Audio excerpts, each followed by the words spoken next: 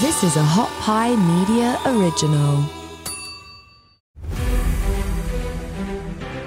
Hi, we're recording. Yes, we are. Yes, and I love you. I love you too. Wow. Well, it feels good for me to be in a much better place. And I guess the intro for this episode, though, is when I wasn't. Well, for Overcome with Justin Wren. Welcome everybody that's listening. You've just been out of the groove for I've been out of the groove for a little bit. Welcome to Overcome with Justin Wren. This episode is going to be a roller coaster, but a good one. It is days or a day before I went to treatment. Isn't that right? It was the day you went. It was the day We recorded this conversation the day you left for treatment, which was, I think, November 17th? Yeah. Ish. Yeah. Yeah, it was a Wednesday. And we aired this on my show, The Amy Edwards Show. Yeah. And people, please go check out Amy's show.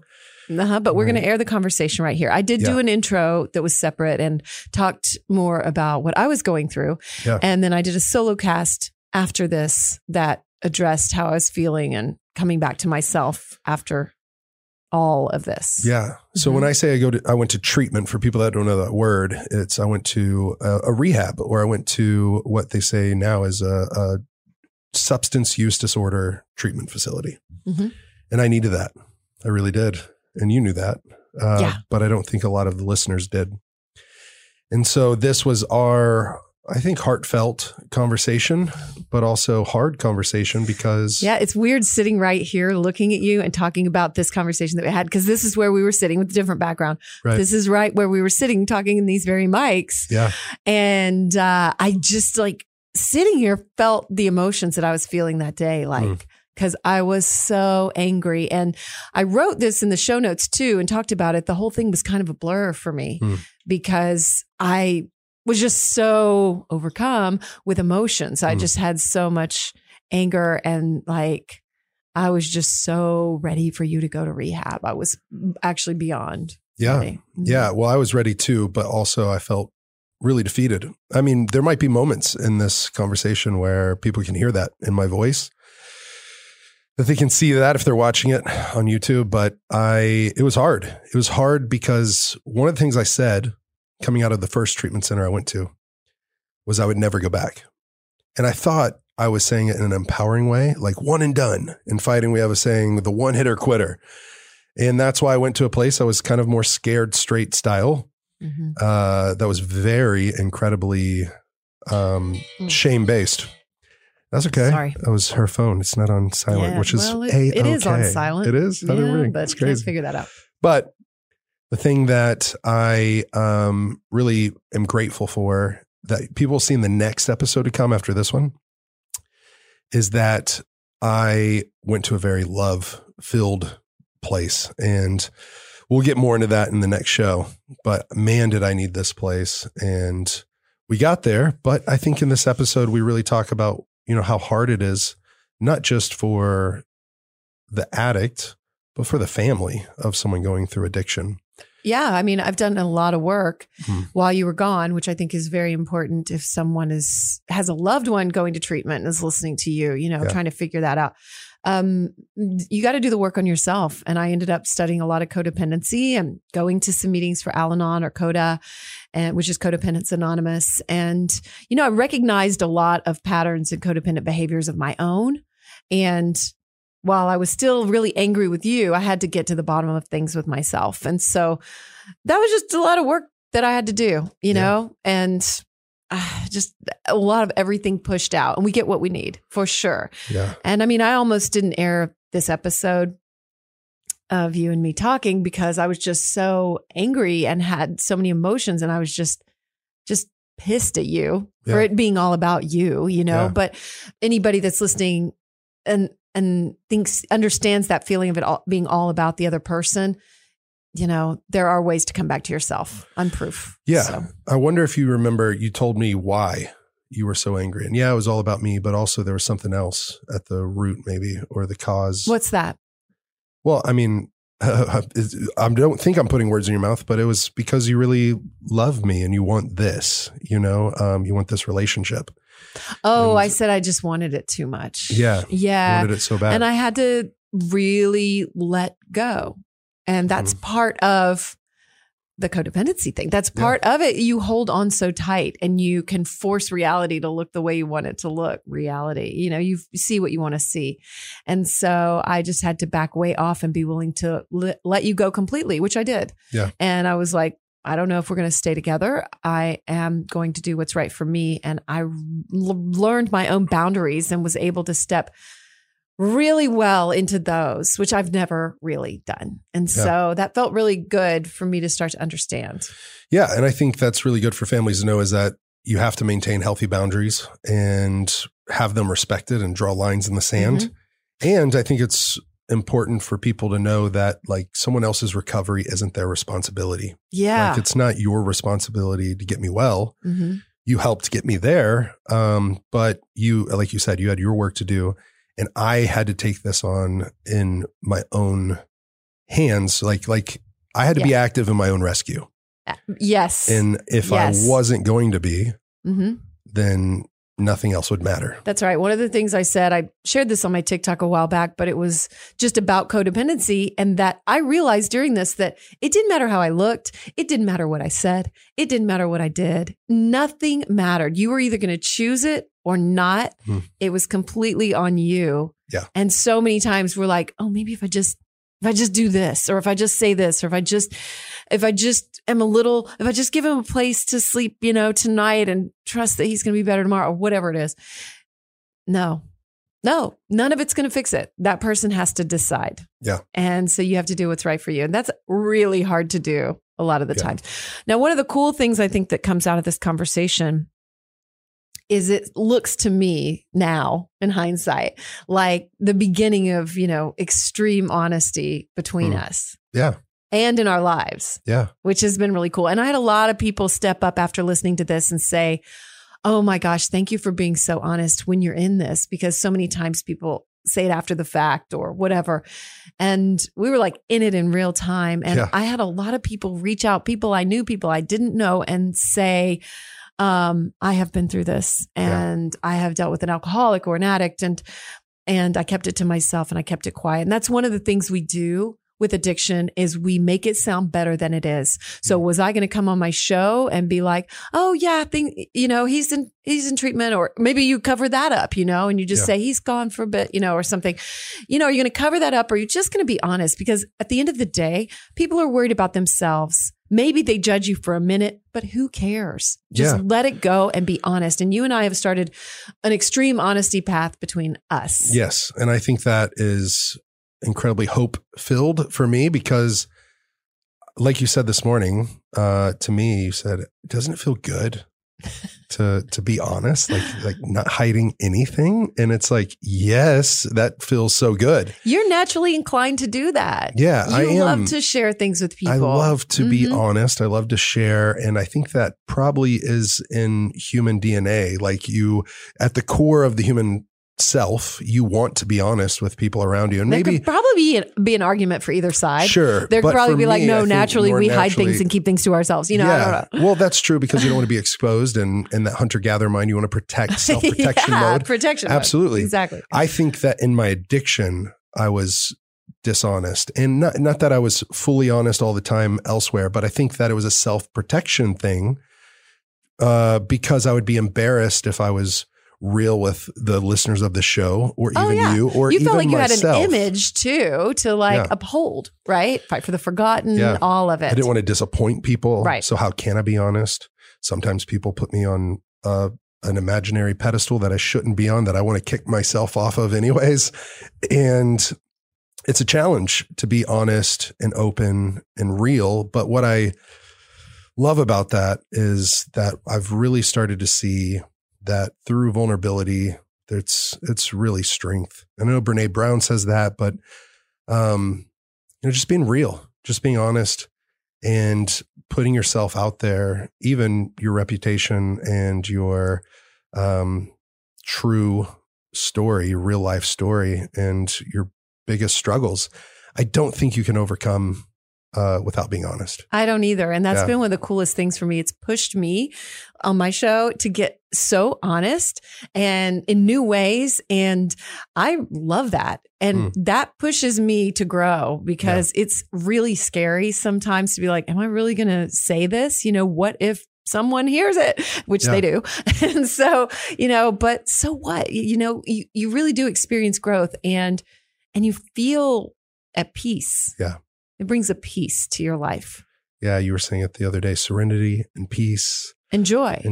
Those are the goals, not a relationship. I was saying like really the ultimate goals are in serenity. Yeah. Although, I've read enough Joe Dispenza where he talks about the actual stress chemicals that we can become addicted to in our brains. So a lot of people think it's about other things just because our brain function, as you know. Right.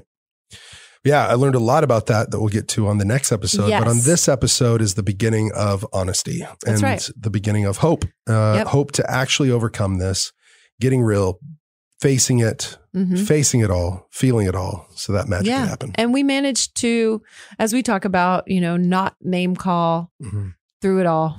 Yeah. That's pretty amazing. Yeah. We didn't. I love you too. And I love myself enough to know that that's just not something I really do and never have. Yeah. And so, and you don't either. Yeah.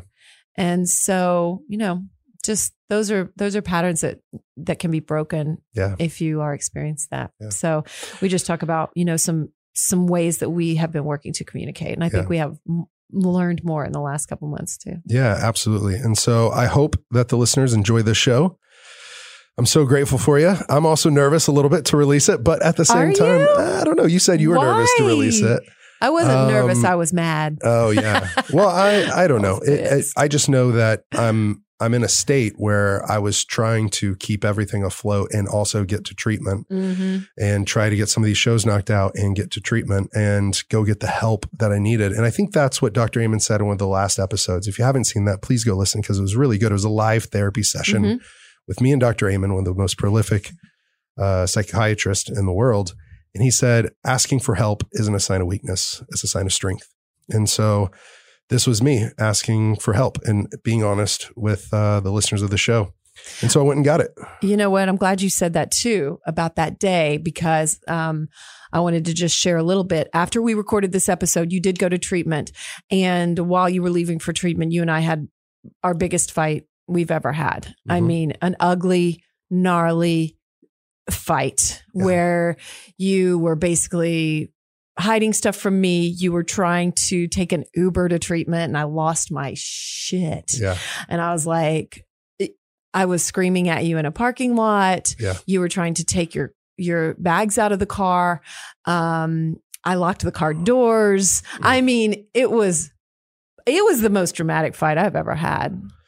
I don't think it's your most dramatic fight, but no, it was well, not. But it was for us. It was our biggest fight ever. So so don't get the wrong idea. Like it still was dark and hard. Yeah. After this, I think that for what I reflected on with a therapist was. I mean, because we fought. I was trying not to, right? Just trying to get. I mean, well, I was kind of were, but you were. I was fiery, but I was trying to just get there, and it was making me madder. It was making you madder, and so I've never seen you raise your voice. So, so mad. Yeah, and so mad. So the part of that that I looked at was with a therapist was you needed that.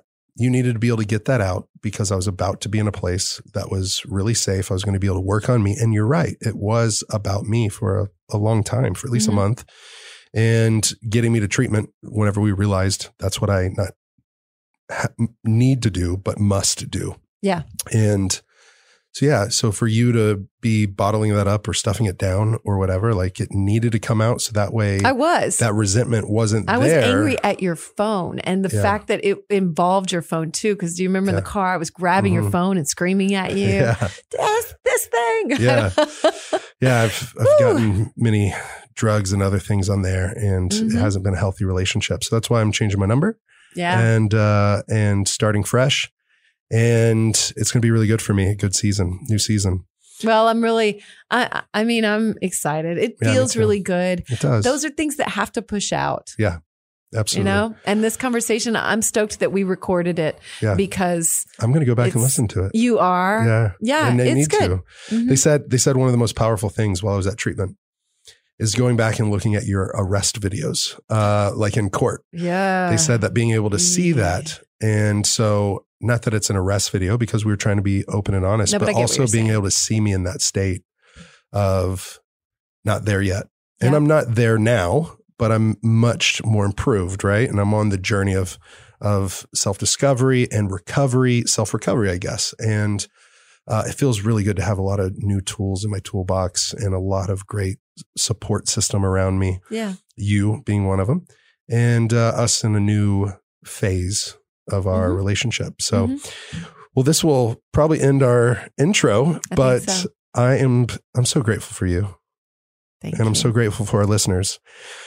Thank you for being here. If you'd like to subscribe, please do on Spotify, on iTunes, and buckle up, Buttercup, because this is a roller coaster of a ride. Do subscribe because next week we are going to have an episode that talks about, how we've been handling it after this and your experience. Yeah. We'll dive all into that. We've got some good stuff coming up from you for sure. Mm-hmm. Well, thank you. Welcome to Overcome with Justin Wren and Amy Edwards. Get yourself cleansed.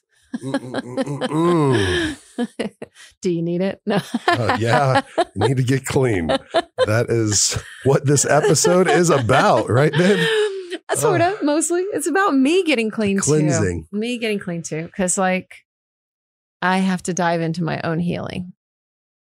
And that's kind of what do. We both do. Each and every person does, but is it okay to do that math right off the bat? I guess so. I was just going to say too, it just made me think of, it's easy to place blame to, look only at the other person. Yeah. When there's a serious issue like this, like you did this and you did this, but, sure. I tend to really, I want to look at myself, but not in like that unhealthy way where you're like, what did I do to deserve this? Or what, I want to look at what I've called into my life and, understand my own patterns. Because I definitely have patterns. Well, you're saying that, and most of the patterns that I see are all just super positive. 99.9% of them, to me, my perspective is you're incredible. Chris Jagger out there. Yeah, Chris Jagger's Chris Jagger's speaking it. And that's pretty cool. Mm-hmm. But there's roles both play, but whenever it comes to something as serious as this, which we all have serious stuff going on. Yeah. But I'm trying to know that there is another level of severity to my actions or to this addiction that I struggle with, to substance abuse. And so, I am going to treatment today. Today. And I'm not going kicking and screaming. So that's good. The first time I didn't go kicking and screaming, but it was hard to go. It was really hard. Why? What was so hard about it? Well, I think I've got a new perspective this time. And I think what's important about that is the first time I went, I was in a bad place. You were. Well, you were still getting high right up to the day that you left, right? Weren't you? Yeah. And it took me 3 attempts, I think, to actually get there. Oof. Yeah. Because I think with my roles and responsibilities at Fight for the Forgotten, I got so scared. I knew I needed to go. And the day I was supposed to go, I just was like, I don't know if I can do this. I felt like the addiction was a stranglehold. In fighting, it's called a rear naked choke or a guillotine. I know it's a funny name. I know the guillotine. You've done that to me. Yeah. Well, yeah. You've shown it to me. Yes, I didn't. I did not do that to you. No, I'd probably be dead. Yeah, if you wouldn't be here unless there was a ref. So, what I think is, it felt like a guillotine was thrown on and sunk in deep, and like my hands, like I didn't have arms. Like I couldn't hand fight. If someone starts putting a stranglehold on you, first thing you do is you control their hands. You tuck your chin. Oh, well, that's good intel. Yeah. Okay. You tuck your chin to where they can't get to your neck, and sure. And then you fight the hands. I think that's instinct. It felt like I didn't have hands. I didn't have arms, or that the way that he threw in the guillotine, he wrapped his legs around my arms and I couldn't pull them up to fight the hands. And so I was sinking, I was being strangled. The air felt like the walls were closing in on me, that the blood was leaving my head, and that the kind of that peripheral vision was disappearing. And it was a tunnel vision of like, all I could see was, you're not going to escape this. I've got you this time. Whatever that demon of addiction or that darkness is, it was like, it had me in a corner. It had me on the ground. It had beaten me to a pulp. There was nothing I could do about it. And it had that stranglehold on me. And I just felt like, well, I'm going to die from this. I don't know why it was that those substances or that control and not being in a clear mind, but I took off to Mexico, and it was during COVID. Right. And I got trapped down there. There was no more flights coming back. Right. And so after the suicide attempt, I came back and I was determined I was going to go. On my drive down, because I had been in Mexico, I had to quarantine longer, and their medical director had required me having to get every type of COVID test there was. I think it was 3, not just one, but like all 3 types there were. Yeah, because this was like April of 2020. Yeah. So it was the height of it was the height all of that. Yeah. April, May. I mean, whenever you'd go in, every client that was in treatment had to wear a mask the entire time. We had to be 6 foot apart. The only time we could take it off, we had to wear it working out. The only time we could take it off is like take each bite, and then when we're in bed, in shower. Right. And so so they were just being extra cautious, because at a treatment center, it's not a hospital. So it's not like they're taking COVID patients. If one person gets it, everybody's got to quarantine. Like it's shut down. Oh, right, basically. right. Yeah. They quarantine that one person, but now it's risking everything. Right. So I was headed down, and they told me I have to get this new treatment. I called my friend David Sinclair, who wrote Lifespan, incredible Harvard professor. And he said, bro, there is one of these tests that is unaccounted for that I could send to you. It's got your name on it. And like times like these are hard to come by. I'm drop shipping it, like overnighting it there so you can be there. I was like, thank you so much. So I called him, said, I'm coming. We've got that test. I can take it right when I get there. And they said, great. When was the last time you used? And I was like, oh, well, I've been in quarantine for 18 days. I was like, I've been sober for more than 2 weeks. I'm like, oh. And the intake person, I'm like, isn't that good? And he goes, well, yeah, it's okay. Get here. You're just going to be cash pay now. And I was like, what do you mean? Your insurance company won't cover it if you haven't used within the last 5 days. Oh my God. I was like, that is so fucked up. I was like, but I just attempted suicide. I almost died of overdose. Like, can't you take me? Not if you haven't used in the last 5 days. We can take you. Lie? That's what I said. And he goes, well, you already let us know. Oh no. Yeah. So I'm like, well, and I'm literally driving from Oklahoma City down to Texas. You're like, I'm picking up a bag like, of weed right now. I guess I know how to fix this. And he goes, so we're not going to see you tonight. And I was like, oh my God. And I go, well, at first I'd asked him how much cash pay was. It was like over $800 a day. Yeah. It was $860 per day. I actually still have some debt from it and things, right? Mm-hmm. And so it was a big sacrifice to do that. But I went and I stopped and I found a fishing guide at Lake Texoma. I wanted to clear my head. I love to go fishing. And I was like, well, maybe if I just drink a 6-pack on the boat, or maybe if I just have some weed or something, then I can go straight down. Anyways, for an addict, you can't just have a little bit. As we know. And yeah, as you know. As we now know. Yeah, as we now know. And you can't stay stopped. So my thing of like going fishing, sleeping one night, going the next day turned into like another 10 days of using. Yeah. Another 10 days of using. And I could not physically get myself to Dallas or to Texas. Yeah. I couldn't get myself there. I was on the border and I was like in such a bad way. literally, I think I was on the brink of like another like near death like thing, right? I had almost killed myself like, 3 weeks before. Mm-hmm. And now I'm fighting for my life again. And I remember I just had to drive back to Oklahoma City and just plead for help for someone to drive me down. And that was someone from Alcoholics Anonymous, a program, a good friend of mine, and a guy that was sponsoring me at that time, who's an incredible man, but he just snatched me up, drove me down. And I'd used him the last 5 days, and insurance covered it, but they did not cover the 90 days. So I was committed to go to 90 days. That's why I said up front, I'm going to do it all. Whatever you guys got, I'm doing everything. Mm-hmm. I was one of 2 guys to do the 90 days, but guess what? During it, they came back to me and said, hey, we got to talk. I'm like, okay, what's up? And they're like, your insurance isn't going to cover 90 days.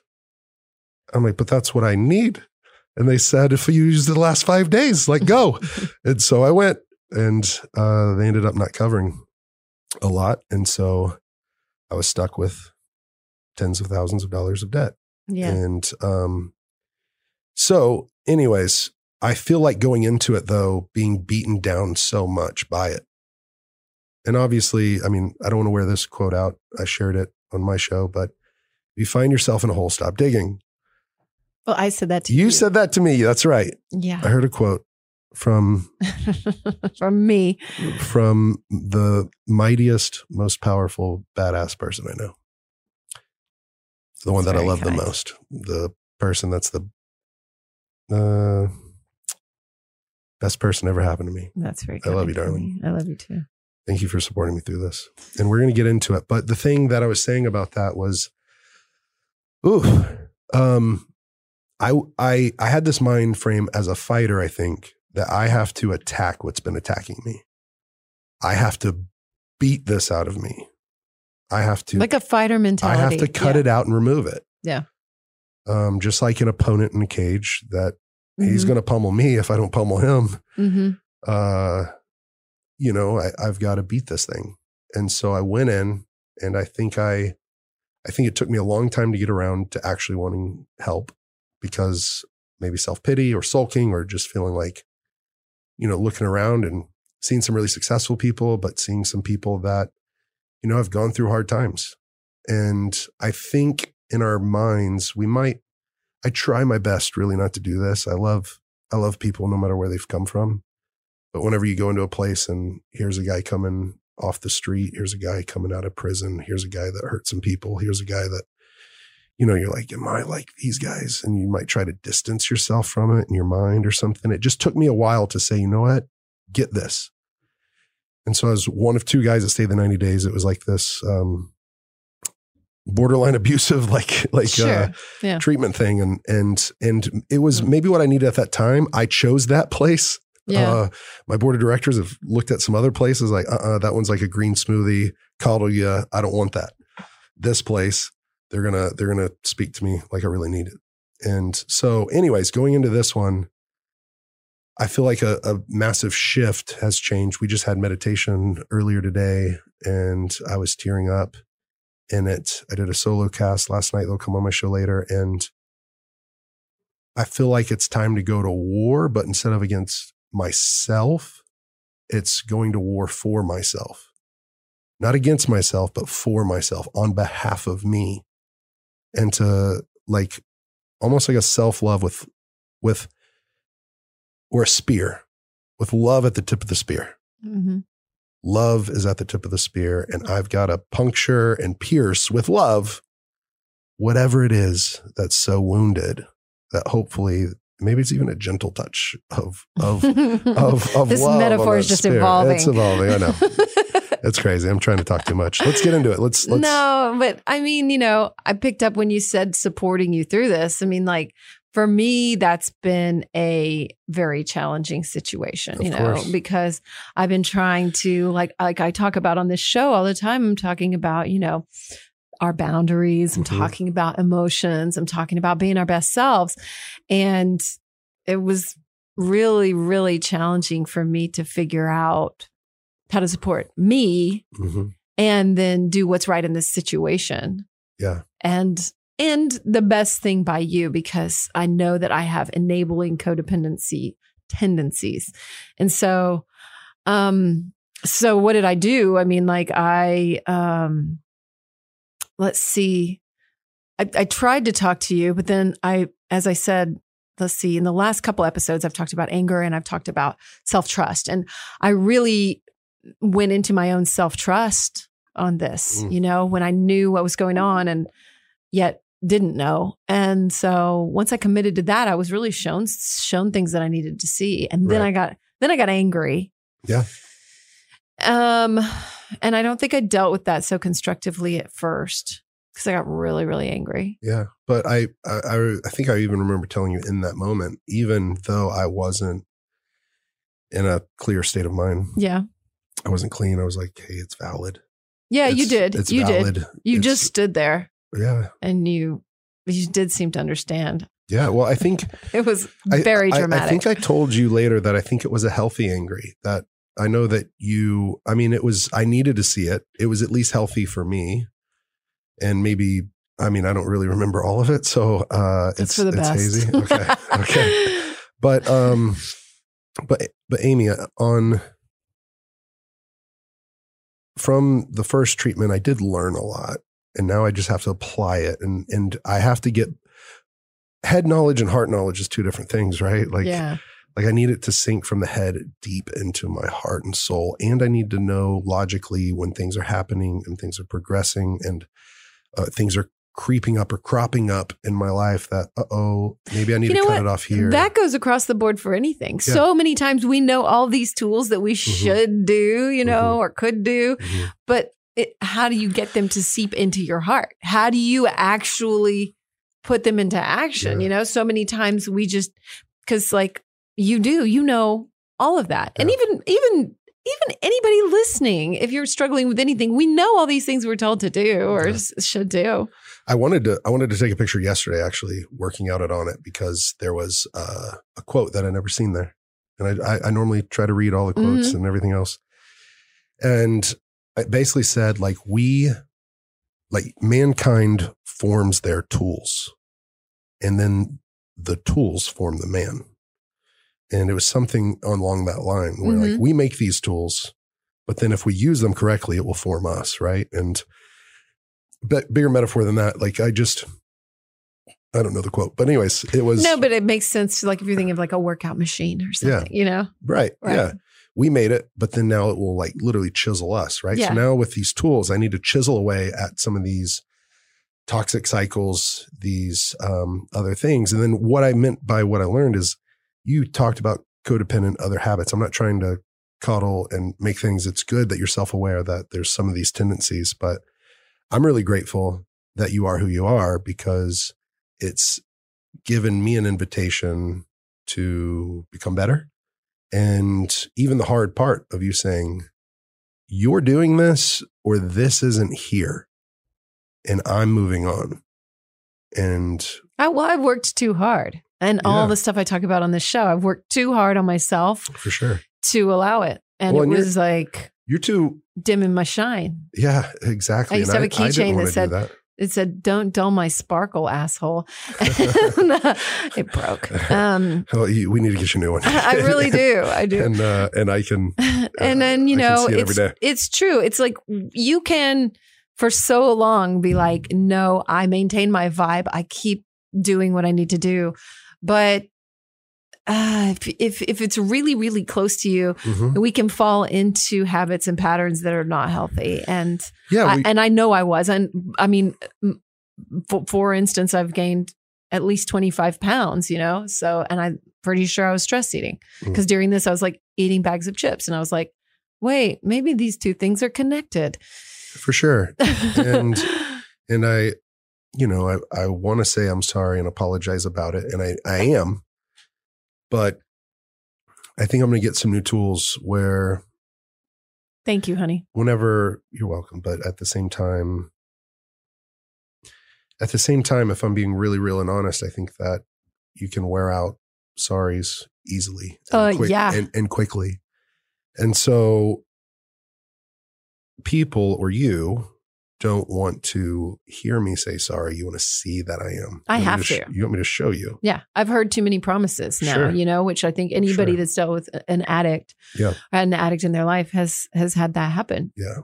And this interim time before you go tonight, from the time that I got so angry, has been very weird, really. It's been good, but I feel like I just want people to know, honestly, that it's been a challenging time. Yeah. Because I've had some really good things. Anger flare-ups. Yeah, sure. They're having There have been some really good things. We've dealt with it well. That's what's weird about it is that there's been some really good things, but there's been some hard things. Like, for instance, I was supposed to be there yesterday. Yeah. And the beds were full. This is a good place. So it's very busy and there's a wait list. And so today there's several beds opening up. So there's no excuse that I can't be there. But that moment, I remember, brought something up for you. I was on the phone with her coming home and I was coming to get my bag to go. And all of a sudden I got a call and it's like, hey, there's not a bed. And, but please stay sober and communicate with me. Can I do anything to support you in the interim? How many days do you have? I'm like, I've been sober, I think 9 days. That's probably a really hard part of it. Cause I have wondered, I'm like, well, there's a distinct possibility that he'll start using again. Well, that's what happened I dipped out to Mexico. I dipped out to Lake Texoma, and then I finally made it there. I know. And so I'm I talked with my friend and Dr. Amen, and he said, you've grown. This is it's not linear progress. You've grown. You didn't set back and you haven't disappeared. You have 10 days sober. And honestly, I've grown too, because I didn't watchdog the shit out of that. I didn't oversee it. I had to just sort of let go because it was too much for me. Yeah. Well, I think a good thing, although it's been really, really hard, is that I recognized and you recognized a boundary that this isn't on you, it's on me. And I have support in other places. Like if someone is struggling with addiction and they do have some resources of people that have gotten better, have gotten well, and they have gone to therapy or sober living or treatment, they have people that know this very intimately, that have either gone through it or have supported people through it. And I knew I could go ask them for help. But I think that just going back to that moment of yesterday, I remember we had a great day. I was about to go off and then I find out, no, I'm not. And I'm asking her, can you please text me that? Can you please send me that? Because I got to show not just you, Amy, but not so many people, but several people. Hey, I'm trying to openly communicate with everybody. Be honest. I haven't used today. I'm not going to use today. That's the plan, at least. And check it, that's the plan. Well, I had to just make it clear that it's not going to be in the house anymore. And I think you got clear on that too, because the kids, it's just not, that's a no-go, right? Yeah, for sure. And so when you came back after I got mad, then you were gone for a couple of days. And then when you came back, I was like, as long as you're sober, we can have a conversation. And that's when I was like, I proposed treatment to you, which was the only thing I had. And you said, yes. And so I just wanted to tell people too, it was really a weird feeling kind of to enforce that boundary because it's your home too. But I was like, that's a non-negotiable around the kids and in the home. Sure. And you have done that. Yeah. Yeah. And then we entered this time. Interim time. Yeah. And yes, yesterday you had to tell me, you showed me that text and I bent over and I was like, I think you looked exhausted. I am exhausted. I know. I am exhausted. And that's wearing on both of us, but I don't want to be ignorant to the fact that it's probably more exhausting on you. Although I am so tired. No, I know it's exhausting really for you. I'm so tired of this cycle. Yeah. And so I hope that any of your listeners can hear that, if you are going through this, for me, I'm grateful that this is the healthiest I've ever gone through this process. Because even when you relapsed and you stayed at home. Because disappear. the time before I disappeared. Yeah. Mm-hmm. I dipped out. I disappeared because I don't want to use around anybody. Yeah. I don't want to. Because I know it can get into harder things. It can get into harder things. And I'm like, no way. Yeah. No way will I bring that around people I love and not let them see me in this dark place and stuff like that. There's a lot of shame, a lot of guilt, a lot of stuff. And it's a form of like self-punishment. Like some people cut, some people do stuff like that. But whenever I get in this dark place and I start using, it's to numb some pain. But then whenever I start trying to sober up and come out of it, I feel so gross and I feel so bad. And I feel like, see, this is who you've always been, or this is who you really are. This is who you're meant to be. Like that's the self-talk that goes on. You're worthless. You're not good enough. You can't beat this. And so I'll go get like bread, a loaf of bread and eat it, or pizza. I love pizza. I love good burgers. And I have celiac though, you know, and I can also trace what I'm going to go look at now is I have celiac, and Chris Murphy, who you know that got the new smile, when he has celiac and his doctors say, my doctors have said too, it's not just an upset stomach, your second brain. It's not just nausea. It's not just a headache. It's not just joint pain. Like you're literally depleting your brain. And so if I look and track back this one too, whenever I started letting myself have gluten here and there, and I'm depleting which is honestly almost the whole time we've been together. Like, yeah, I've allowed myself to do it. There's these pills you can have and you can take them and it kind of softens the blow. And, you know, saying that there's a pill for it with even celiac, there's a pill for it. It's like, I feel like addicts and probably a lot of culture, like we can be addicts to a lot of things, people, experiences, food, all sorts of stuff. Right. But for me, like I told Chris, we had a big heart to heart last night. I was able to help him. Now he's helping me. He's going to drive me to treatment. I said it and then I laughed. I go, Chris, I just wish there was a damn pill for this. Just to cure this addiction, just give me a pill for it. And then I smiled. I go, oh man, okay. I need to go examine those words. Right. I wish there was a pill to fix this. I mean, I saw a guy the other day. He was wearing a hat. Oh, it was the guy that did an Austin Muscle Restoration, Brandon, who is great, by the way. And I'm going to keep going back. But anyway, he was wearing a hat when I got there that said, there is no magic pill. And I was like, I need that hat right now. Wow. I know. There is no magic pill. So I've got to go do some deep work. Yeah. And I promise myself. Yeah. And I promise you, and the Board of Fight for the Forgotten and everything else, I'm going into it healthy, in a healthy place, like looking forward to it. Like that's at least some progress. And I really want to get it. If anybody is listening and wants to go to treatment, people are crazy supportive of it. Like they really go, hey, good for you. Like, cause people need that and people are understanding about that. And it's a really good thing. Literally, if anyone told me, hey, I got to go to treatment, I've got a problem, I'd be like, do it. That is number one priority. Yeah. Your life. For sure. And the first time I didn't tell a soul, except for the must know people. Yeah, I knew that about you. Well, you told him months later or something. You told it on this show for the first time, or no? Yeah, I think it was this show. Aubrey's, this one. It was yours, because I did yours before. Yeah, about a year ago, about the first time going. And yep.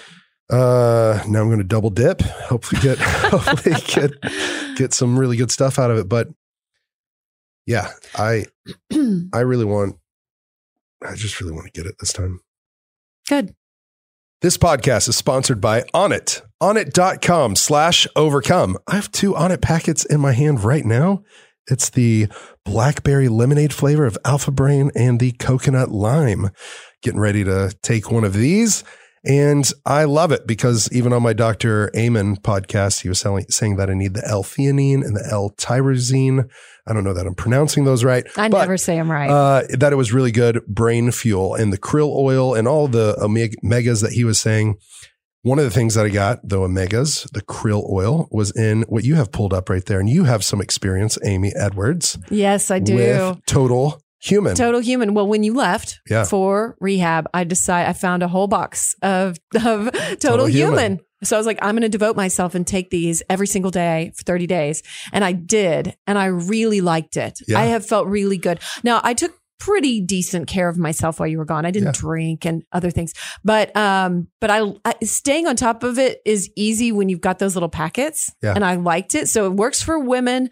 Yeah. I felt really good. I'm 49 and I have not ever devoted myself like that to a supplement regimen. And this one was so easy, and it's like 30% off right now. So onnit.com/overcome. Yep.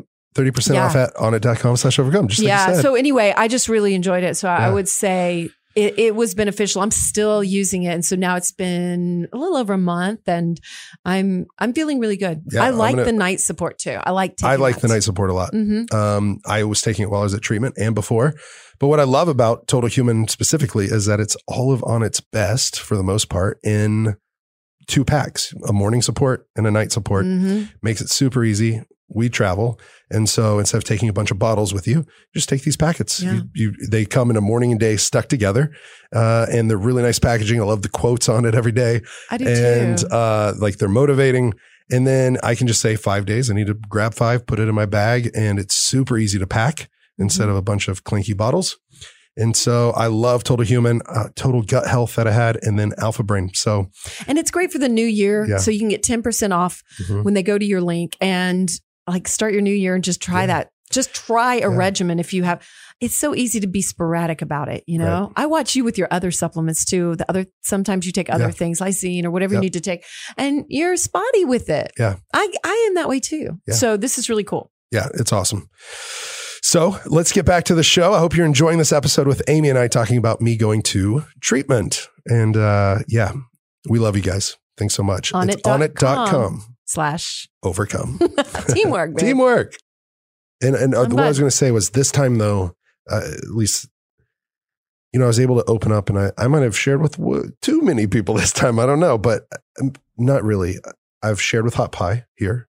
Yeah. Hot Pie Media. Yeah. They know what I'm going to do. Fully supportive. I let Onnit, who are my sponsors and my coaches, helping me make a comeback. In the staff workout, I let some of the executive team know. I let the staff know after a workout.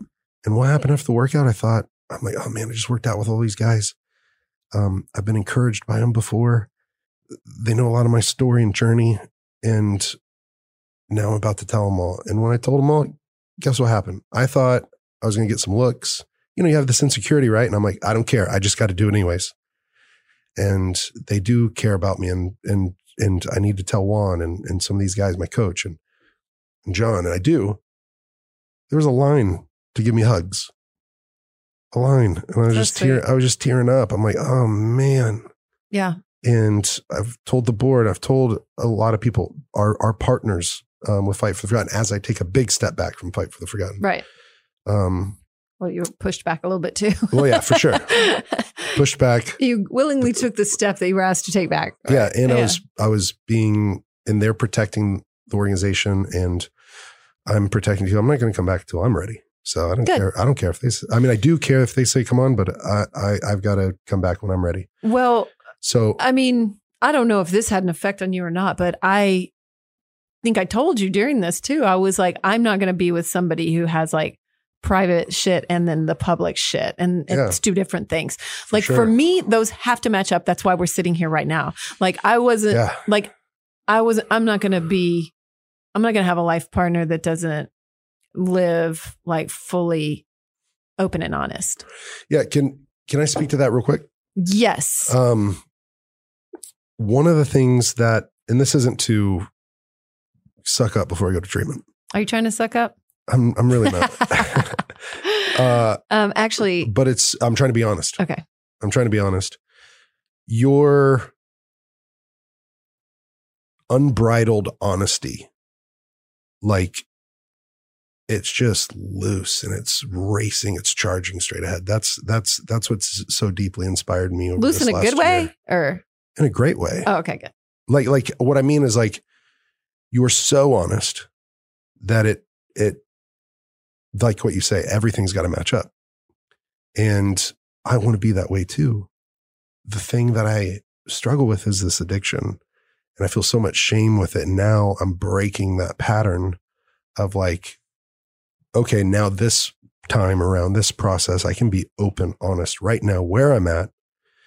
And then coming out, I can continue that pace to where if there is any slip ups, not meaning relapse, but meaning like thoughts about it. Yeah, that's the part that like you form a new pattern in. Yeah. Like if you have a thought, which I've told you that before, I'm like, just call me. But you're not in a pattern of doing that. You're still in the old one. So if you can find a new pattern, whenever you feel that urge, like get in a habit of telling someone probably. Yeah. The thing that I know it does is it scares people if I say, because I've done it. And I think I might've told some people that they weren't the ones prepared to receive they don't have the tools and equipment and or they've been people wounded just so much. take it really personally, I think. Yeah. If I'm going through this right here and I don't want to do that over there. And then all of a sudden they're like, well, why would you? And I'm like, like, I'm sorry. And so, but regardless of what they say, that, you have to do it anyway. Yeah, you can't control someone else's reaction, even my own, mine. And I think you have great reactions most times and almost every time. And the thing that I mean is there are people and places and programs around helping people in recovery that they're there to listen. They're there to help. And sometimes it's it's not the responsibility of anyone else but you and a support system that you surround yourself with. But you have to take ownership of it, meaning I can't put my sobriety on you at all. Zero. Right. And I'm grateful that I have such a supportive partner that we can talk about and be open and you'll be there. But it's got to be on me.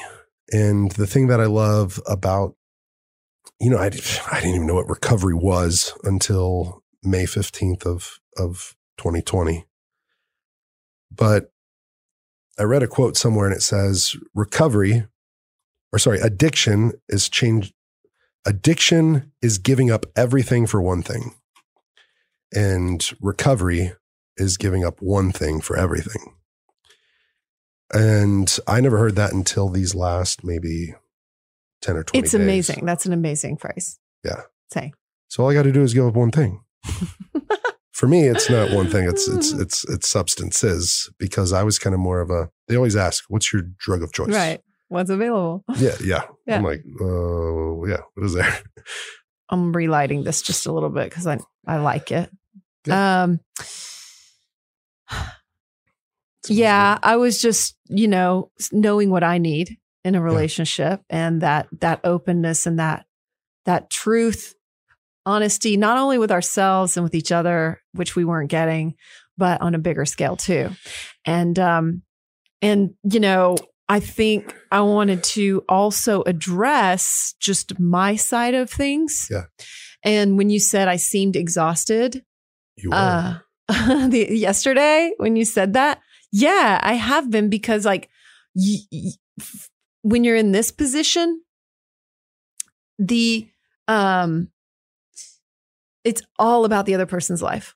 Like it's been all about you, all about your everything. And it's like, I felt a little like I was losing myself and lost myself through this. Like it was just so much about the other person, and you have to like guard against that, I think, because it can become very codependent where it is, and you're too involved in the other person's life. Like you have to find your own. So as you go into this, and I just want to address that, like, I feel like I'm going into my own recovery. Yeah. And getting back in touch with myself. Yeah. At this time. And so many times we like can say like, I don't have time to do all that. And suddenly like, I have time. I'm like, I'm gifted with it in different ways right now. And I also took the liberty of just the holidays are coming and stuff and people are inviting me Thanksgiving, whatever. And I'm saying no to everything. I'm just like, I don't think so. I don't think that's for me right now. And I've been really honest about what we're going through and just saying like, I am in my own recovery right now. And I recognize that I have plenty of work to do to get like, I don't really want to say back to myself, but to grow from this and become better and strengthen my own relationship with myself. Yeah. Because I feel like I feel like that's part of what's been so exhausting. I've had a hard time putting my finger on it, but I think that's it. Whereas I love you and I love having you around, but you've got to go do this. Yeah. And yeah. like, I know I have to. And I'm just like, kind of like at the end of my rope where I'm like, oh my God, I'm like, so ready to just have time to breathe. Cause for me, it went from like relapse time, whatever. And that was weeks, and then straight to anger, and then figuring out, oh my God, if we end this, if I end this because of this, which I was ending it at that point, how do I deal with that? The stress of that, then still anger flaring up. How do I deal with Overcome Show? And how do I, like, our lives are so intertwined. And so it was all about how it relates to you and figuring it out. And then you come back and you say, I'm going to go. And then it's tomorrow. It's next day. It's next day. You have all these things to do to wrap up your loose ends. And then, it was just and I just didn't feel like I had a moment to really catch my breath. Yeah. And I don't know how that feels when I say that to you. I hope you understand. It's good to hear. I think our communication has been pretty good. Hear it. Oh, it's been really I'm not good. saying it to hurt you at all, No, because I love all. you. I know that. And we have had really fun times even before you go. Yeah, we have. We've had some great times. Yes. And the thing that I'm really striving for, is it okay if we share about, okay, so to address how you say it felt like it was all about me these last 10 days.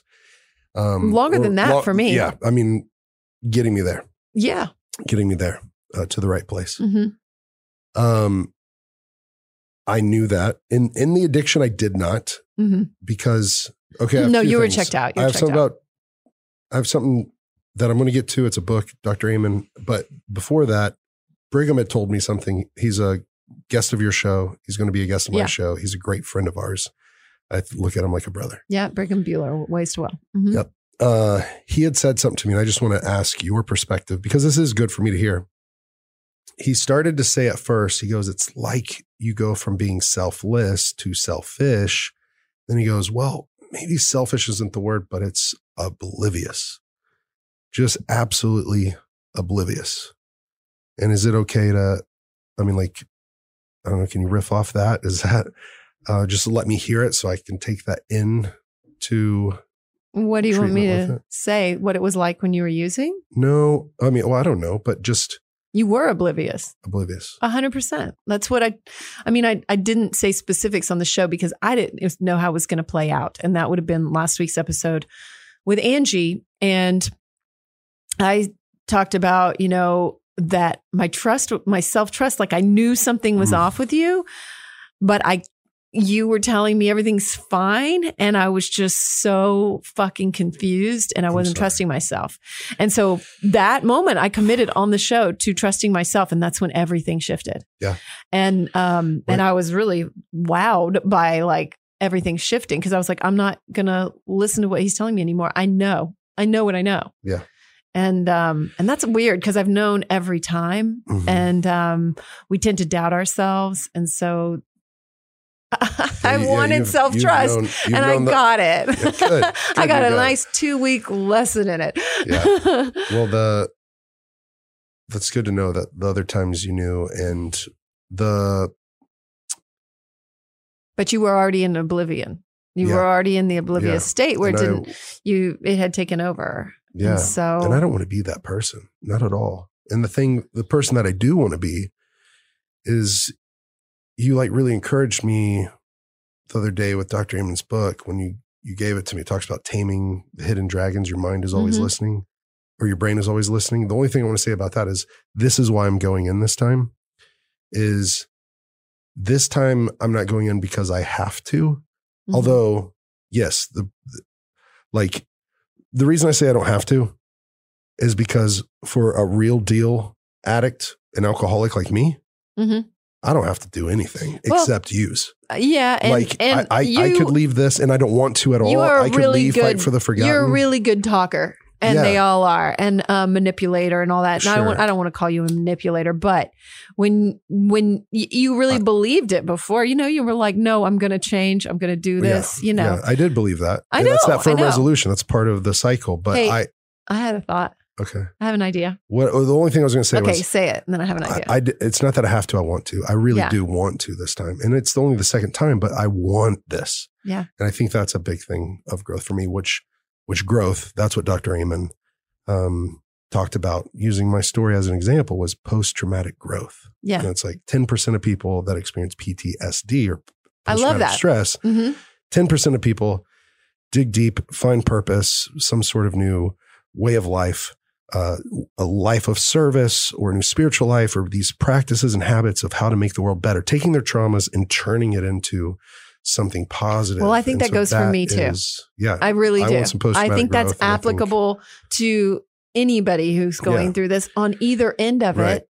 Because and I'm not the victim. You are. I feel a little traumatized. Not going to lie. For sure. I'm a little traumatized. I'm the one that was I was the one acting way out of line. Well, our trust is, 2 weeks ago, I talked a lot about rebuilding trust with Andra, and she had some good points about that, about it can always be rebuilt, which I do believe. Well, that's hopeful. I want to rebuild. This is the thing when you said that. I believe we can rebuild trust between ourselves. I'm also on a journey to rebuild trust with myself, because I have to be able to trust myself with this, because I failed and let's reframe that. But anyways, I've fallen to this over and over and over again. I've dug that hole myself, and it's like, I want to throw those things away. I want to throw that shovel away, and I want to find these tools to somehow build a ladder and climb out of it and stay out of it. Yeah. Well, I had a thought. What's your thought? What's your idea? When you were saying, that's not the person I want to be, the person I do want to be. What if instead of being either of those, you're just the person asking the question? You're the person that's recognizing who you want to be, rather than you're the person looking at, am I like this or am I like this? You're that awareness. Yeah. You're not either of them. Well, I think you have a good point on that. Like being aware of, okay, I don't know. Sometimes I think, well, here's the good Justin, here's the bad Justin, But if you're able to look at that, who is that that's looking at that? Step back from it. And it's your awareness. It's your spirit. It's your real. If I can love both sides of those and embrace them. The thing that the chairman of my board said, he's an incredible man. He said that one of the most life-changing things that he did for himself in his 30s, when he was just not getting much sleep and doing all these surgeries all through the day and working on like an hour, 2 hour, 3 hour sleep, and also performing on high level athletes and all that pressure and weight and stress of stuff. And his daughter also. Anyways, they did this stuff because it's been very helpful to them, called psychodrama. And I'd never heard of it. And it's basically going, and I know the inner child work and different stuff like that. But the way he had talked about it was, for me, I can be, there's that bullied child that wants to numb pain. And he's like, now you go into that moment, you start to try to talk to that child as you are now, the man that you are now. And, or you talk as that child. I don't know the process, but you talk as that child, then you talk to that child. Yeah. And then moving forward, like through that awareness, you can take that step back and say, whenever these things start to crop up and start to present themselves, you can, like what Jared Padalecki said to me the other day, Whenever that text message about when you're down, don't listen to yourself. Talk to yourself. Totally stole it. Put it on my TikTok. Yeah. And when you're in a low place, don't listen to yourself, talk to yourself. Mm-hmm. Now in that moment, I'm connecting it with Dr. Higgs. I can go, hey, now it's time for me to talk to you and to step in and protect you. Like the protection you might not have had at school or home or whatever it is. It's like, you know what? Now I'm a 34-year-old man and I can step in and protect. I don't have to be that way. That young, hurt, wounded dragon, as Dr. Amen said, that doesn't control me. I tame that dragon and I step in and protect that young bullied child. So that's what I'm hoping to really develop and meditate on and journal about. And really talk to some professionals who this is their vocation and they got into it for a reason because they want to help people. Mm-hmm. And they want to help people specifically with this. And if that's their calling, then I better go in there like a sponge, ready to learn. So anyway, sorry to ramble. You're not rambling.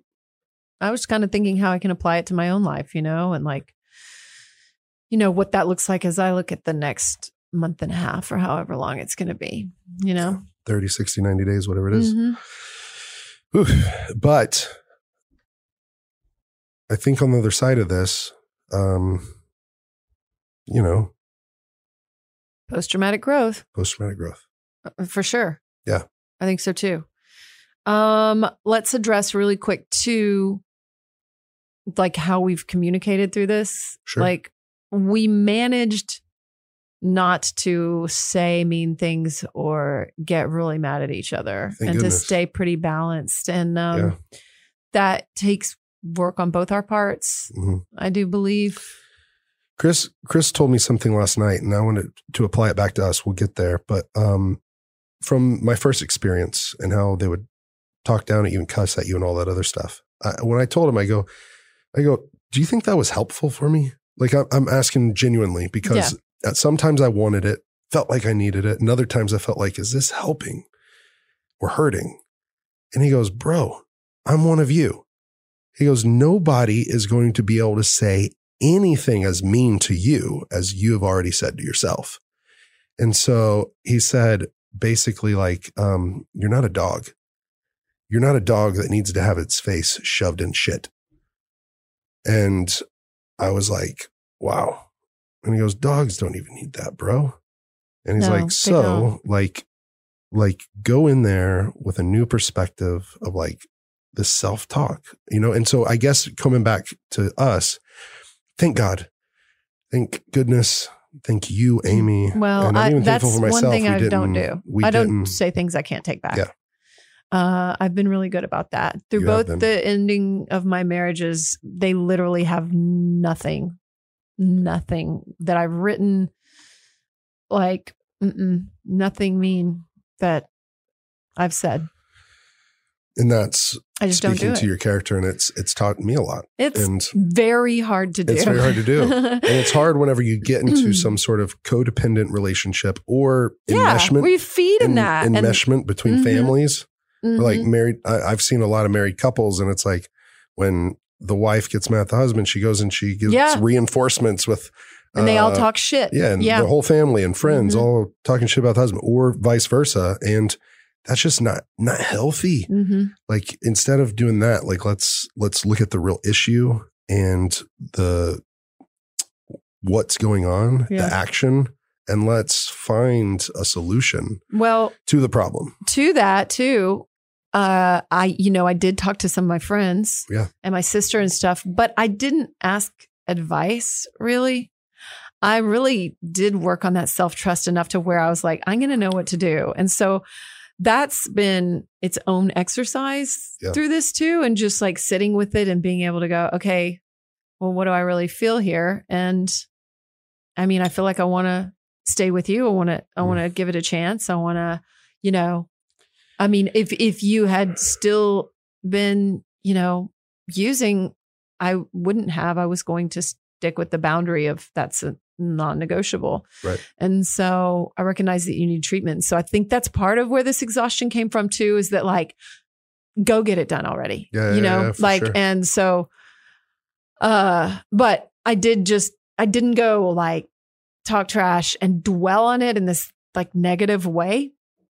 And that takes work too, because it's at your top of your mind. And I have friends who do it and they'll like rehash shit. And I'm like, why are you doing this? Like, that's not healthy and it's not productive. So what are you going to do about it? You've seen this now. So what are you going to do? Yeah. Well, you're reminding me like, I just decided to figure it out myself. Right. Mm-hmm. Well, bringing up the past and just living in that, I mean, that's hard because so for an addict, and I'll call it, yes, there's patterns and you got to learn from them.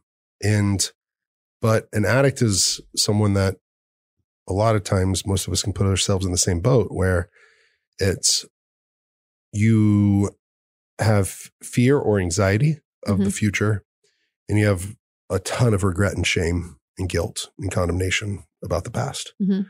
And so I'm thankful that part of your process in our communication was like focusing on the task at hand. Although it was tiring, the task at hand is getting there and getting some things done and being healthy until I get there, not using, putting that shit down. Yeah, but I detached from it. You detaching so I could do it. So I could. I'm not fucking doing it for you, right? I know you're not. Yeah. And that would be. I'm not saying that for you. I'm saying it for everybody. Exactly. But I appreciate that about you. Because if it was up to you to get me sober, I wouldn't get sober. Man, it's impossible. Yeah. It's impossible. That's a vicious cycle. I don't want to take you on that road, or I don't want to be on that road either. Mm-mm. So it's definitely been a learning process. Well, but you're being so open about it. Even just the difference you said about your first time going in and this time, look, you're releasing podcasts about it. You're telling people up front. I mean, that's hugely different. Yeah. And it's creating an accountability system for you, because now all these people know, all right, this is something he's still dealing with and, he needs support and you're just more accountable. And that was kind of why I talked to my friends. I didn't do it to get their opinion. Sure. I created some accountability around it because for myself, for my own boundaries, for, my own kids and home and everything. And people have stayed on top of it. My sister texts me and she's like, is he there yet? And I was like, no. But no, I'm going. I had to answer without feeling like I was making excuses for you or covering for you, because that is such a codependent thing that I have done so many times in the past in an old relationship with someone who had an addiction. Is that, and I've done it with you. I've done it to where I lied to people. It's essentially lying. It's making things sound better than they are and being like, oh, no, it's like this, no, you just got to point blank say it and own the truth. And that's challenging, but I did it. I did do it. And I just told her the flat truth because I worry about what my sister thinks of me and I don't want her to think I'm an idiot. Yeah. And so, that part was trickier. It's hard for me too. I worry about what your sister thinks about me. I was supposed to meet her. I know. Well, she was here on the anger day. And I disappeared. And so, God. It's okay, honey. I know. I'm trying to find the balance here where it's like, I want to be brutally open, honest, real, transparent, all that stuff. And I wanted to get some of these podcasts done instead of keeping it in the dark, instead of hiding it, instead of not being real with myself and with others, and to increase that accountability. And so, like what you said, I just repeated what you said, but when I talk to the place that I'm going and they talk to me about what their vision statement is, and it was basically helping those who are struggling in alcohol and addiction and substance abuse to find their purpose. And after that, after helping them find that, they will be able to help others find their purpose. And so when I talked to Dr. Amen, which we did a live therapy session on my show, I asked him, could we record it? Could we record it? And he's like, do you think that's going to be helpful for you and helpful for others? And he goes, if you do, then let's do it. It's going to help you be part of your process, be therapeutic, and it's letting some people in behind the curtains and to see what's going on so that when they're in that situation, it can help them. He's like, I'm all for it. So that's been kind of my guiding light in these last 10 days is this helping me and will it potentially help others? And first and foremost, I got to help me because I'll be no help to others if it doesn't help me right now because I'm in a crisis mode. Honestly, it's being honest about it is just a habit and you just get in a habit of it and like it starts to feel really good. The more honest and open I've gotten in my life and I check myself with the littlest things, but like the text message to my sister, that one's maybe bigger, but even just anything. I check all of a sudden, wait, am I making this sound a little different than the reality, than the truth about it? And then I'm like, yeah, I'm not telling this person the truth, why I don't want to go to something or why I'm not showing up or why whatever it is. And so you just tell the truth and you know what? People can handle it. Sure. Can I get honest about why I think this time was hard to get honest? You can get honest about whatever you want. Yeah. Well, I'm just trying to get honest about why it was hard to be honest, at least. And I don't even think, yes, it was hard to be honest with you, with Hot Pie right now. It's kind of uncomfortable. I'm sweating in my armpits. Really? A little bit, but this is great. This is great. This is great. But at the same time, like I'm the addict. And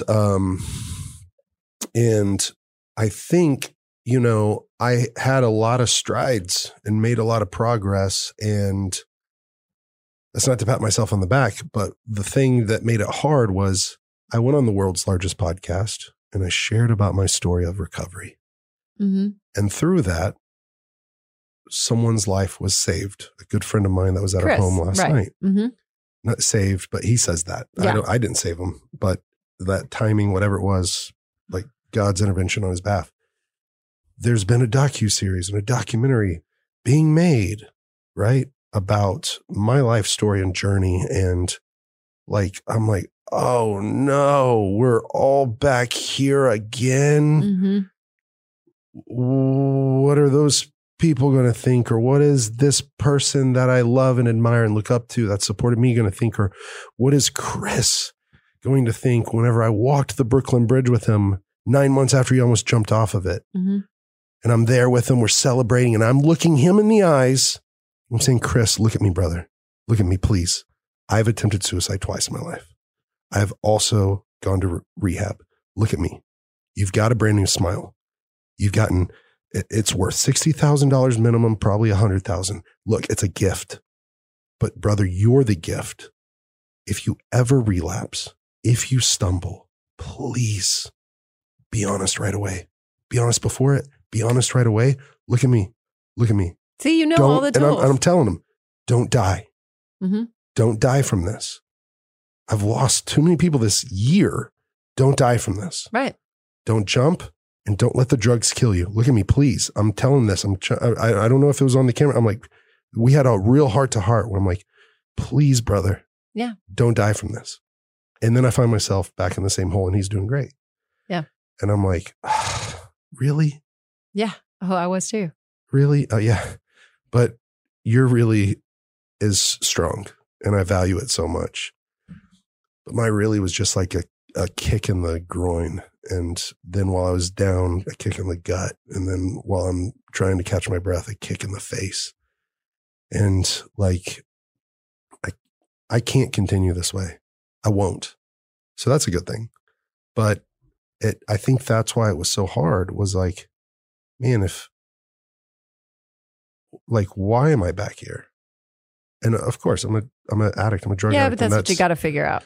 Yeah. Well, they say the standard answer is because it's my solution. And people are like, no, it's your problem. People like you looking from the outside in, it's your problem. But for me, it's my solution. Yeah, it's your solution. So what is the problem? Right. Right.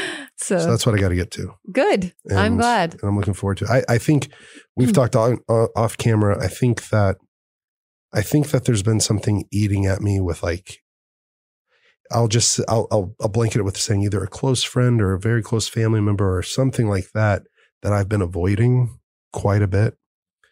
And it's a really hard situation for me, at least. And also a lot of that stuff from childhood. And so, I'm just going to have to go in there and ask, is it distance? Is it closeness? Is it boundaries?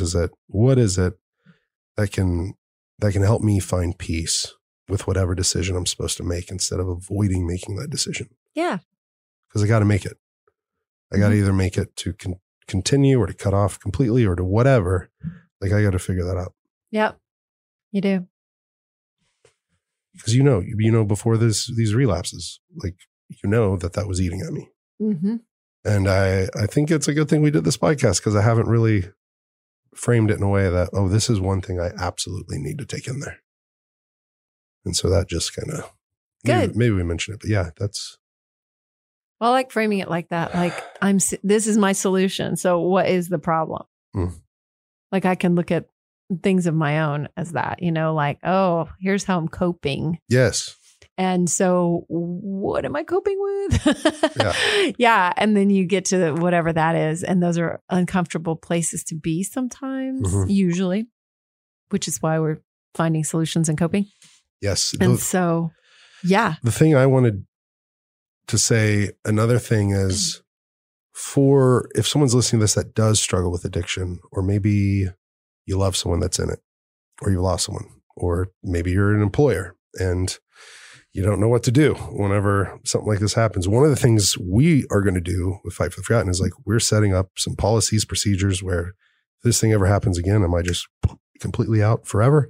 Or is there a process? Is there something to do? But we're getting there. And this place will have those kinds of things to give us as tools and resources to protect me and to protect the organization, things like that. But I think one thing, let me just ask you the question and then I'll give you two perspectives. And it's something I've been wrestling with, trying to figure it out. All right. Do you believe in triggers? Not really. Not really. That's good. Tell me why. I did a TikTok on this the other day, honey. Okay, well, tell me. Sorry, I'm not I one said of triggers. Your big fans on TikTok. I only posted once. I know. I said that triggers don't really exist. They are simply indicators of things that we really need to explore.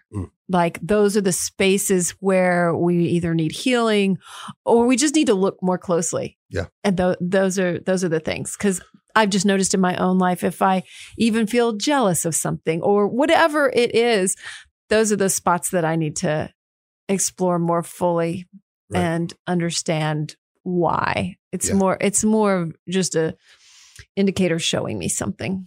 Yeah. Mm-hmm. I agree with that. But then again, I suppose there are people who have had legitimate, very traumatic experiences. And if they hear about something, it could trigger something for them. But then I don't know. Then they still need to work on that healing. So I don't know. Yeah, me too. So you're not really, it's kind of faux pas to say you're in AA and stuff like that. You're supposed to be anonymous. But in those meetings that I've gone to and experienced and in the material that I've read, it basically says there aren't triggers, that that's just an excuse to use. That if you basically, they say the actual material, the book, the big book says there are no triggers. It doesn't say there are no triggers. Let me say what it says. It says basically like if you're blaming other people things, you're not taking ownership of it. Basically, you could move to Greenland. You could be on a snow cap, and then all of a sudden an Eskimo comes by on being pulled by dogs and sled dogs, and then he has a bottle of whiskey, and it's his fault that you relapsed. Mm-hmm. It's his fault that you drank again. And it is placing blame outside yourself or placing something outside yourself. Yeah, for sure. So I agree with that. And so I don't ever want to say a trigger, this kind of stuff. But then, Dr. Amon, I don't know if it was on the show or when I talked to him, he's like, man, there's some stuff like your brain scan shows it. I can show you the Ring of Fire. There's the PTSD. And so there's things from my past or whatever that it was a trigger. So what do I do? How do I cut that stuff? How do I cut that tie or heal and recognize it and have that awareness and all those things that, and I would like to ask him that question on triggers. So I'll do that next time I have a session with him. Where I'm like, do it. I want to know how to tame the hidden dragons and identify these quote unquote triggers. But the reason is because there's been people that I've seen in recovery that live very defeated lives. And I've tried to say, I'm not going to do that. And when I say defeated, what do I mean? They can't go to Thanksgiving with grandma because, and I don't mean to judge them. What I mean is it's not an empowered life. It's almost like a disempowered life. Yeah, but now that's been a bit of your downfall with this. Yeah, exactly. So I'm recognizing it. But I can't not go to Thanksgiving because grandma's going to have a glass of wine. I cannot not go to Christmas because Joe blew this or that, right? And so there's been these things like people going in and they're like, I can't go do this. I can't go to the grocery store. I can't go to the grocery store because they sell wine. People don't go to the grocery store? People in recovery will do the wildest things. Once they lose their solution, they take out the substance. Wow. Now all of a sudden they go way too far to the other side and they go, I have to fill up with gas outside. And man, sometimes I have to call somebody because it's right inside there. There's the beer.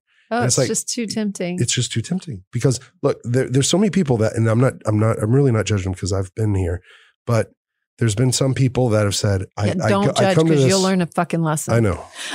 But they come to the T, right? A crossroad. And they know they're supposed to go right on their way home after work, but left is to the liquor store. And they're telling themselves, turn right, turn right, turn right, turn right. And they're telling themselves, they're saying it. And all of a sudden the wheel starts going left. I think you can identify with that. Yes, I can identify with it. So I'm really not judging. I just want to live a free life. Does that make sense? I want to live free. It's like that empowered analogy that I read you.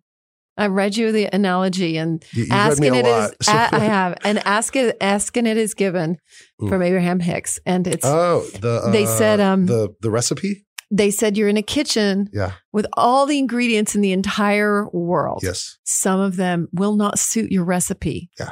The pie that is your life.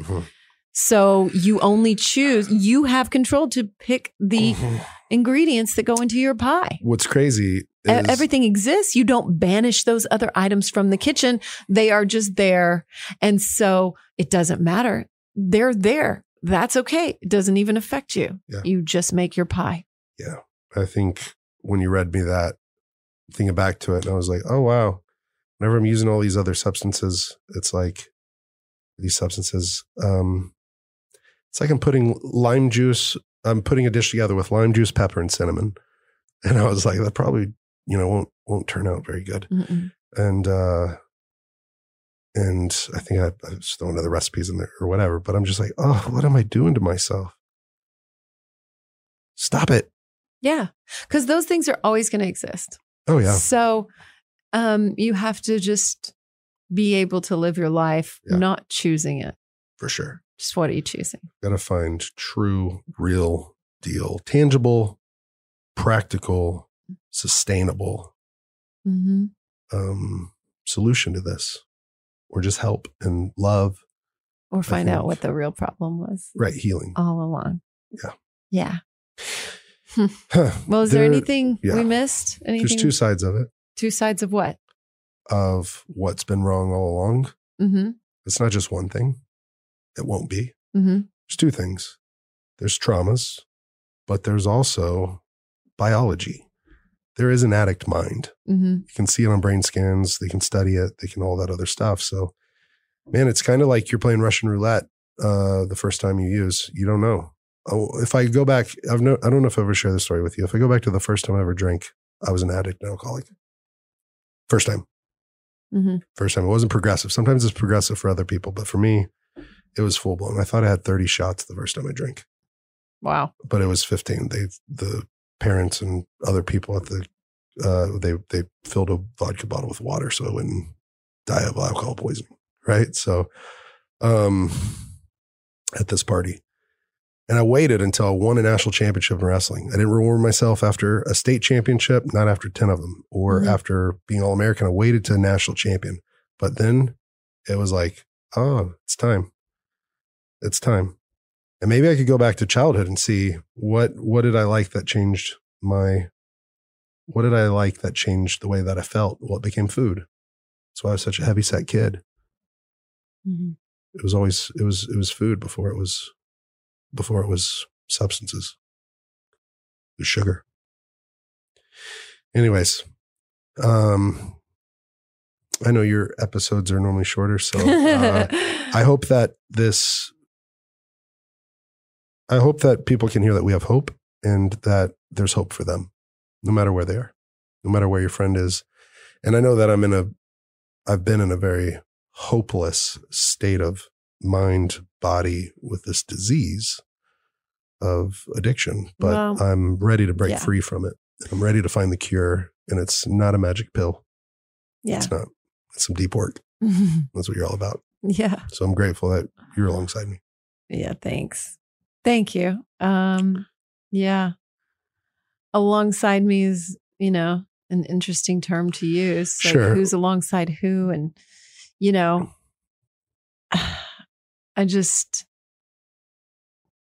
it's just I know you wish me the best. Can you look at me? Of course I do. Of course I do. You look at me. I know that if this cycle doesn't stop, that this will stop. Yeah. But I know that you hope and wish, and you've always done the best for me.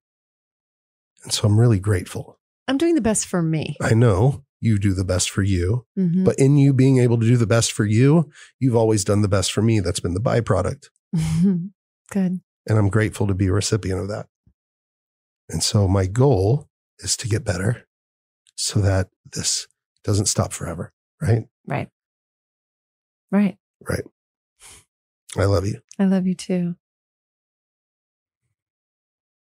Anything we missed? I'm going to miss you. I'm going to miss you too. But I need this time. Oh, of course. And you're going to have it. And even when I get out, whatever you need. I hope that anybody listening, whatever part you're in on something like this, just honor what you need. Yeah. And that's been a real road for me. And that's been very challenging in the last couple of weeks. So I am excited to really honor myself and be able to do that while you're doing that too. Because the path to healing, means that we are whole in ourselves. Like the math thing that you were talking about. Yeah, maybe we can end there. Yeah. What was that? You started to tell me and I said, wait, save it. The math. I think me coming into the relationship, I've been, especially in addiction, I'm half or a fraction of who I'm supposed to be. Right. And I think oftentimes in codependent relationships, people bring half of themselves hoping that the other is their better half or that will complete them. That two people come together will be one. People are looking for someone else and then not feeling whole within themselves. Right. Like, I need this. Two people coming together is an addition. It's multiplication. And so if you think 0.5 times 0.5, it's not 1. It's actually even less. It's 0.25. Okay. So two people coming together is not addition. It's multiplication. Why? Because if you come together half and you bring all that toxic stuff, you haven't done your self-work, your deep work, then you are going to expect the other person. Yeah, it's expanding. We're multiplying. Ooh, the half is expanding. Yeah. Ooh. Yeah. Well, I like that. It's not expanding to get more. It's expanding to get bigger as just a non-whole. You love black holes and all that science stuff. But I really think that I'm going there to get whole so I can bring all of me to this relationship, not half of me expecting you to fulfill the other half. That gaping hole or whatever it is, like that's not your job. That's my job to heal that. Yeah. And so anyways, And mine too. the thing that I see in you is that you are more whole and complete than I am. And so I'm trying to catch up and get better and just do it for me.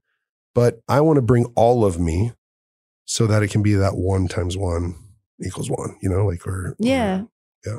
I like that. That's really cool. Yeah. So we can stay complete and not be less than. Yeah. Because whenever you're in those toxic cycles and I bring those to you and they dim your shine. Don't dull my sparkle, Yeah. asshole. I'm not calling you a name. I know you're not. You've never called me a name. Nope, I haven't. You never say things you can't take back. No, I don't. I adore that about you. That's a good thing. You don't do it either. Thanks. And that's good. And so I think that we can leave this and say, like, communication with everybody in your life. Be upfront. We told the kids the truth. And, you know, we worked on communicating with ourselves and with them as upfront as we could. And I just want to encourage people to be honest, because even as hard as it is with what you're saying about all the stuff, you were very public facing with your story. And now you have to go back on that a little bit and backtrack and say, oh, here I am. Yep. But that's okay. Yeah. Honestly, at the end of the day, people don't really care. They're worried about themselves. Yeah. And so, you know, you just feel like you're going to wear people out. Yeah. Yeah. And you put a lot of pressure on yourself and all that. But hopeless to hopeful, back to hopeless. We'll get back to hopeful. Yeah. But you know what? I don't think being honest and true and caring wears people out. I really don't. Well, that's good then. I really don't. It never wears me out when you do it. It inspires me. Good. It encourages me. Yeah, it is inspiring. It is inspiring. So just takes daily work. I want to share that one thing. When that Friday morning that I was angry, before I got angry, you said, I know I need to snap out of it. And I said to you, do you remember this? Tell me. You said, I need to snap out of this. And I said, this isn't something that you snap out of. Nobody does. Yeah. It takes daily grind of work. Yeah. And everybody's doing it. You don't just have a magic pill. You don't just snap out of it. You have to do daily work. You have to check in every single day. Yeah. You have to take stock of things every day. You have to build habits that serve you. Because I read a quote yesterday that said, we don't rise to our goals. We fall to our systems. And you do. So if you don't have good systems that you're building every day, well, then there you are. So anyway, I told you don't snap out of it. And we're all just here grinding away, trying to do it. And so for anyone to think that you just magically snap out of it, you don't. It's crazy. And that is why we're here on this show, building these habits and doing this. Yeah.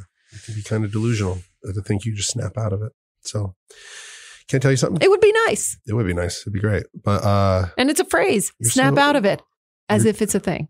You're so smart. You're so smart. You have such a good heart. Keep talking. You got such a good heart. And I think it's hot.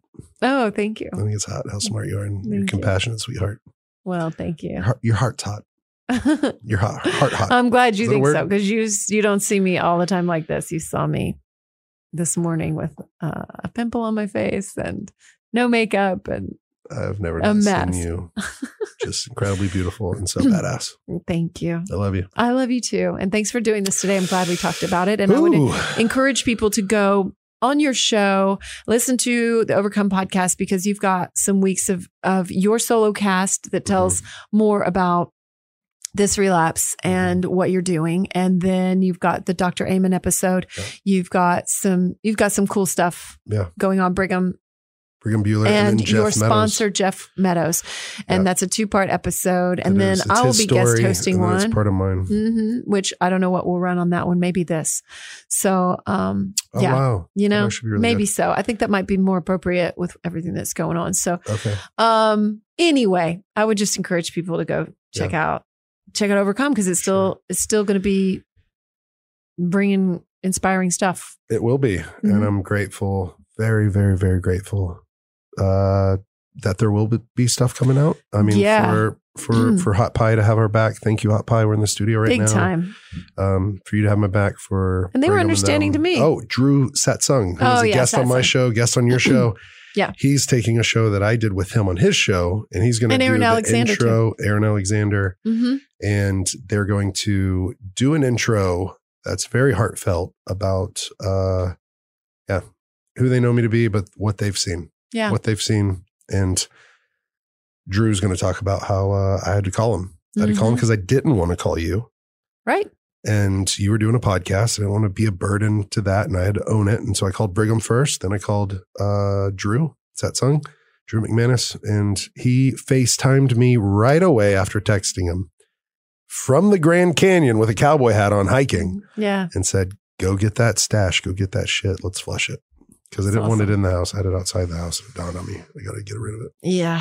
You were smart to call him, not me. Yes. Mm-hmm. That's the right thing. No, it's okay. It's okay. You made the right call.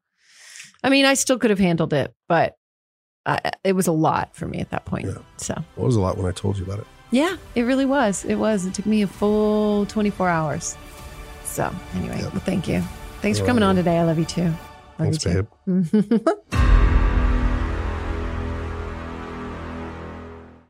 Hey, don't forget to send your Overcome stories to overcomepodcast@gmail.com. And also rate, review, subscribe, and follow Overcome with Justin Wren.